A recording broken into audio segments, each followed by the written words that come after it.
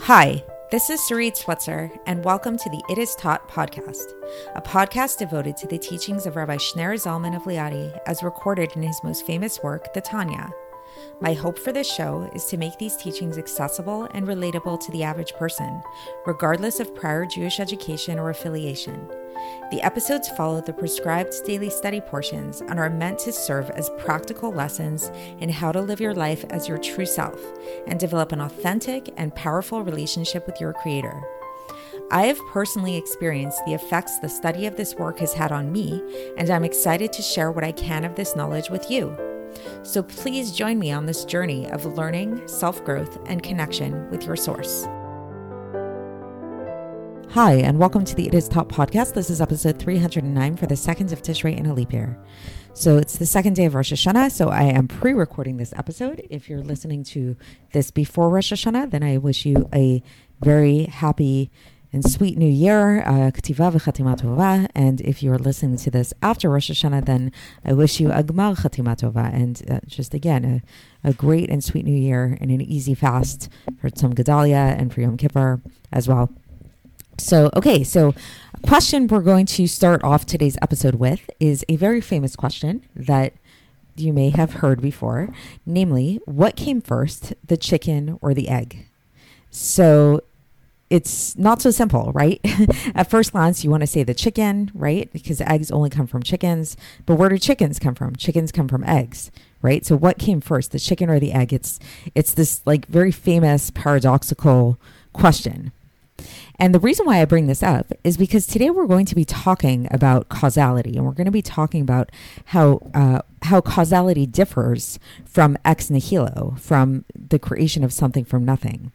So causality, where there's this cause and effect relationship between two things, then we see that there's a connection between the two things. And often you can actually study the effect. And if you study the effect enough, you can figure out its cause. And sometimes the cause and effect, like in the example of the chicken and the egg, can actually get confusing. And it can be like, which one is the cause, which one's the effect?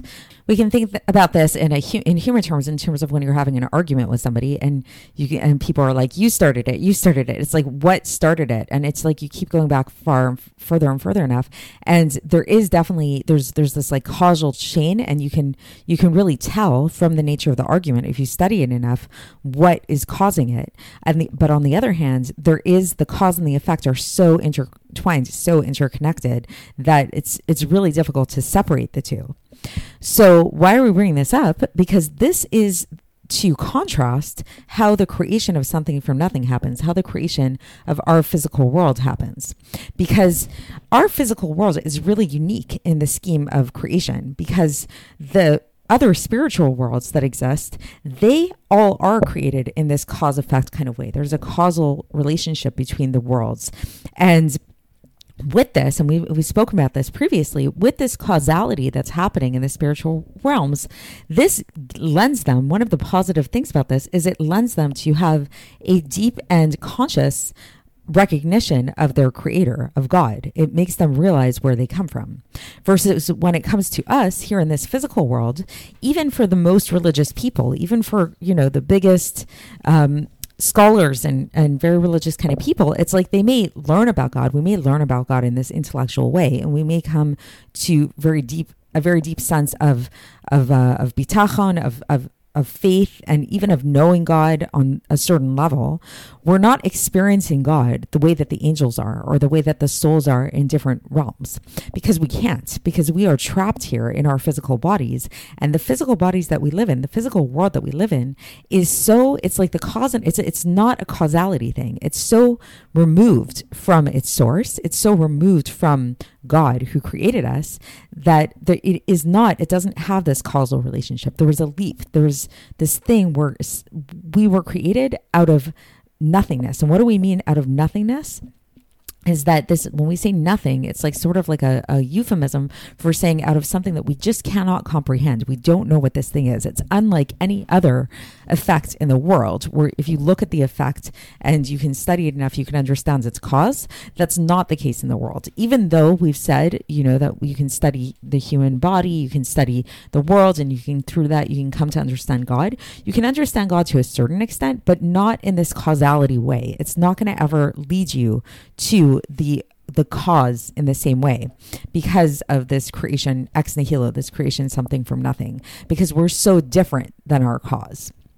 So the question that comes up, and this is the question that we're going to be addressing today, is how does this happen? How is this possible? Because we have learned, if you've been studying this, if you've been listening to this podcast for a while, that nothing exists apart from God, right? And that everything truly is nullified to God. God is the true cause of everything. The Rambam calls God the primal cause of everything, the first cause. So how is it that we can have this type of existence where it seems as if we are really separate from God, as if God is not our effect, God is not our source?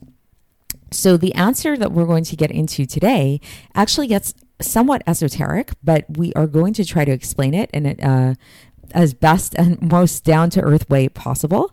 And the bottom line to understand this is that in Kabbalistic and Hasidic teachings, there's primarily two different ways by which God manifests himself and creates things and brings things into being. Those two things are what we know of as light and vessels. And at first glance, light might seem to be a lot more revelatory, like the light is on, you're revealing, you're seeing something. And that is the truth in a certain sense.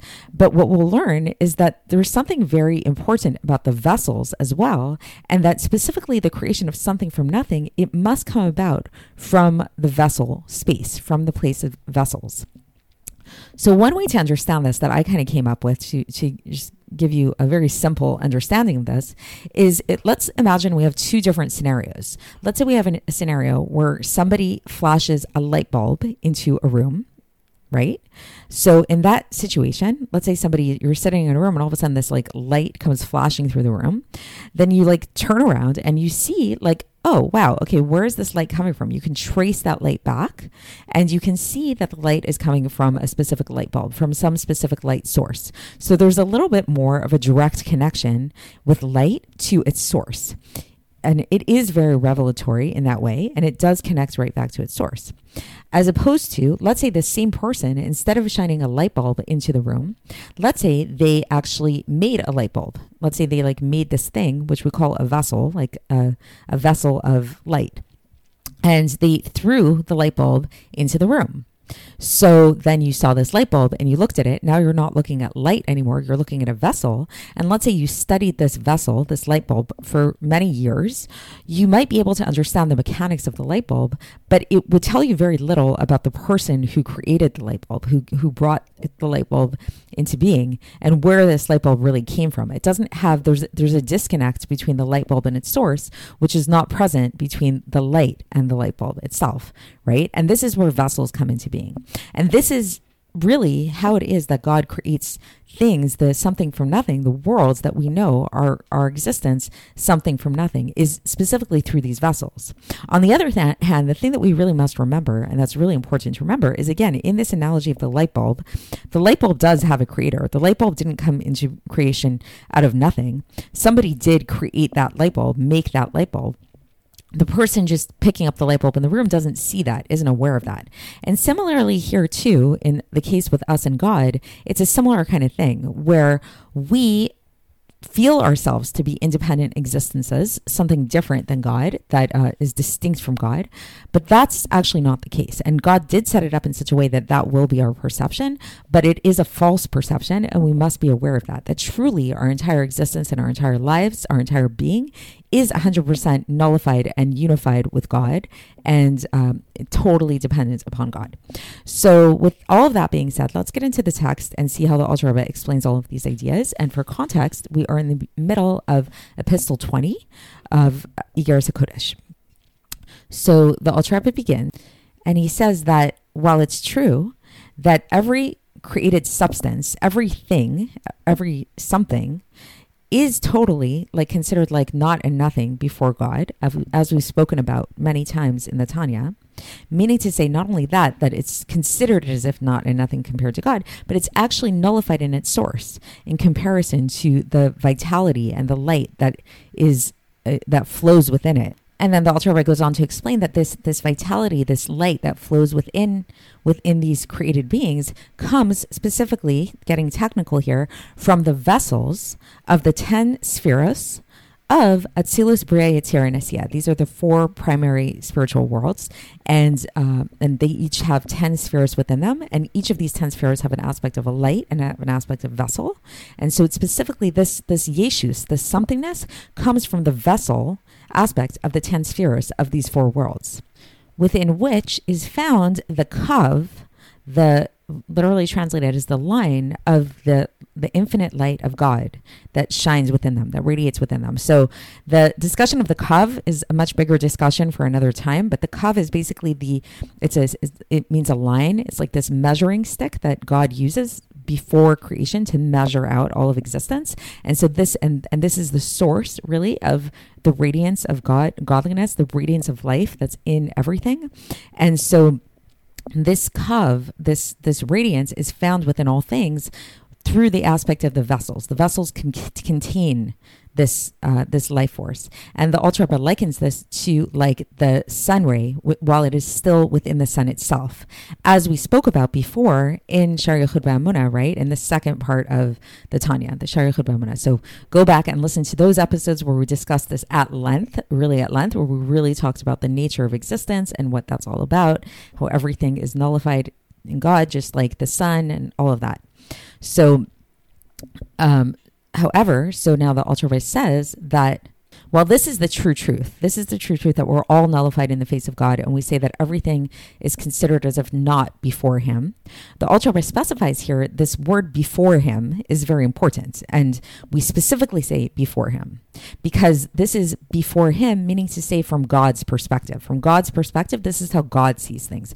God is like the sun, lahavdil, that perceives the light, and the light of the sun and the sun rays is totally nullified within the sun itself. However, when we talk about the knowledge that comes from below to above, then, and this is talking about like a created being who is something separate, totally separate, and has its own understanding and comprehension down here below, right? Like that's like what we have here below. We don't experience this, right? We feel ourselves to be very real. We feel ourselves to be very different than God, very independent from God. And this is because this power, this source that we have that's within us is something that is way beyond our comprehension at all. And there's no similarity. There's no parallel between one thing to the other, not in a small way, not in a big way. It's not like the cause and effect type of thing. So just like we spoke about in the introduction, where something that has a cause and has an effect, there's a relationship between the two things, because we know that anything that's the effect of something has some understanding of its cause. Like let's say if you're feeling a certain way, let's say you have a certain emotion and you're like, why am I feeling sad today? Why am I feeling happy? Usually, if you think about it enough, you can think about it. It usually has a cause of some way, or like, let's say if there's a bruise on your body, where did that bruise come from? It's like, if you think about it, you can figure out, oh yeah, because I banged myself, right? And I got that bruise. So there's some relationship between the cause and the effect, and the cause and the effect usually has some type of awareness of its cause, and it's nullified to it, right? Like there's a sense of subjugation to it. Like people feel this is, in a negative way, this is where people feel victims to their circumstances. They feel like that this cause, these things cause them to behave in a certain way. Or you have a bruise on your body, it was caused by you hitting your knee on a chair or whatever it is. And not only is there an awareness of a cause, like does an effect have somewhat of an awareness of its cause, it's also, and it's nullified to it, it also, there's a recognition that they're not that different. The cause and the effect actually are somewhat similar. There's something similar about them. And the Alter Rebbe says that this is definitely not the case, not in a small measure at all. Is this the case when we talk about this idea of created beings that were created from something from nothing? And this is why we specifically call them yesh mi'ain, something from nothing, ex nihilo, something from nothing. What is this nothing? What do we mean by nothing? So we mean that it's something that is so beyond our comprehension. It's not, we can't call it a thing because it's so different than who we are, this nothingness, this source of our existence. And also it's an acknowledgement of the fact that it exists in such a way that is really just very different than who we are. Okay, so that's the basic idea. This is kind of like the takeaway message of today's Tanya.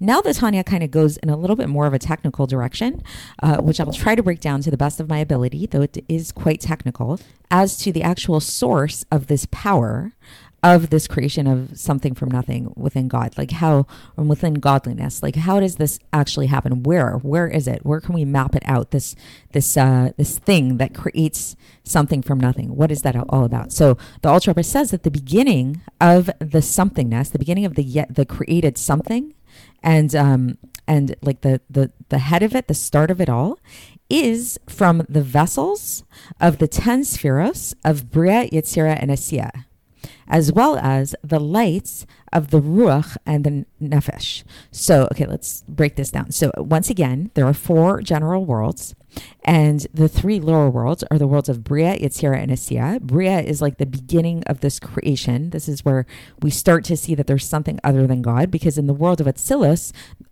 is the world of emanation. Everything is nullified to God. It's like the sunlight within the sun itself. So the vessels that are found within the 3 lower spheres, this is the origin of this creation of somethingness, something other than God, as well as the lights that are found within there, specifically on the levels of Nefesh and Ruach, which are the 2 lower aspects of the soul level. So it's like, so again, every world, not only does it have 10 spheres, it also has different levels of soul within it. And the 2 lower levels of soul is the Nefesh and Ruach.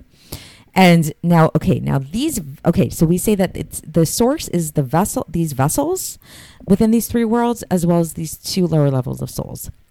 And these 2 things, the vessels that we're talking about, as well as the 2 levels of souls, where did they come from? They came from the level of neshama, which is a higher level of soul, of the 10 spheros in Bria, Yetzirah, and Asiyah, which is total godliness. And so where can this be traced back to? So we're going like up in a map. You might want to take notes here and see like on a map of where we're going back to. So it's like on the bottom of the totem pole here, we see that we have the vessels within the 10 spheres of Bria, Yetzirah, and Asiyah, as well as the 2 lower levels of the soul, the Ruach and the Nefesh. And the source of those is in the neshama of the 10 spheres of Bria, Yetzirah, and Asiyah, which this neshama of the 10 spheres of Bria, Yetzirah, and Asiyah is total godliness. Why is it total godliness? Because the source of that is in the 30 vessels of Malchus of Atzilus. So, okay, once you hear that word Atzilus, that's when you know we're talking total godliness, nullification to the source, all of that. But even within Atzilus, there are different levels of emanations. So within Atzilus, you also have the 10 spheres. So the lowest of all the 10 spheres is Malchus, right? And just like in all the other worlds, we know that there's light and vessels. In Atzilus too, there are vessels. And within the realm of vessels, this is kind of like a side note to know, there's actually 3 aspects of vessels. I know this is very technical, but just bear with me as best as you can. So within the vessels, we have what are called the external vessels, the internal vessels, and the intermediate vessels. So each one of the spheros, each one of the 10 spheros has an aspect of light to it, and it also has an aspect of vessel, and there are 3 subcategories of vessels. So if we have 10 spheros times 3, that equals 30, which is why there are 30 vessels in total within each world. So now specifically we're honing in on the 30 vessels of Malchus, which is the lowest sphere, in the world of Atzilus, which is the highest of all worlds.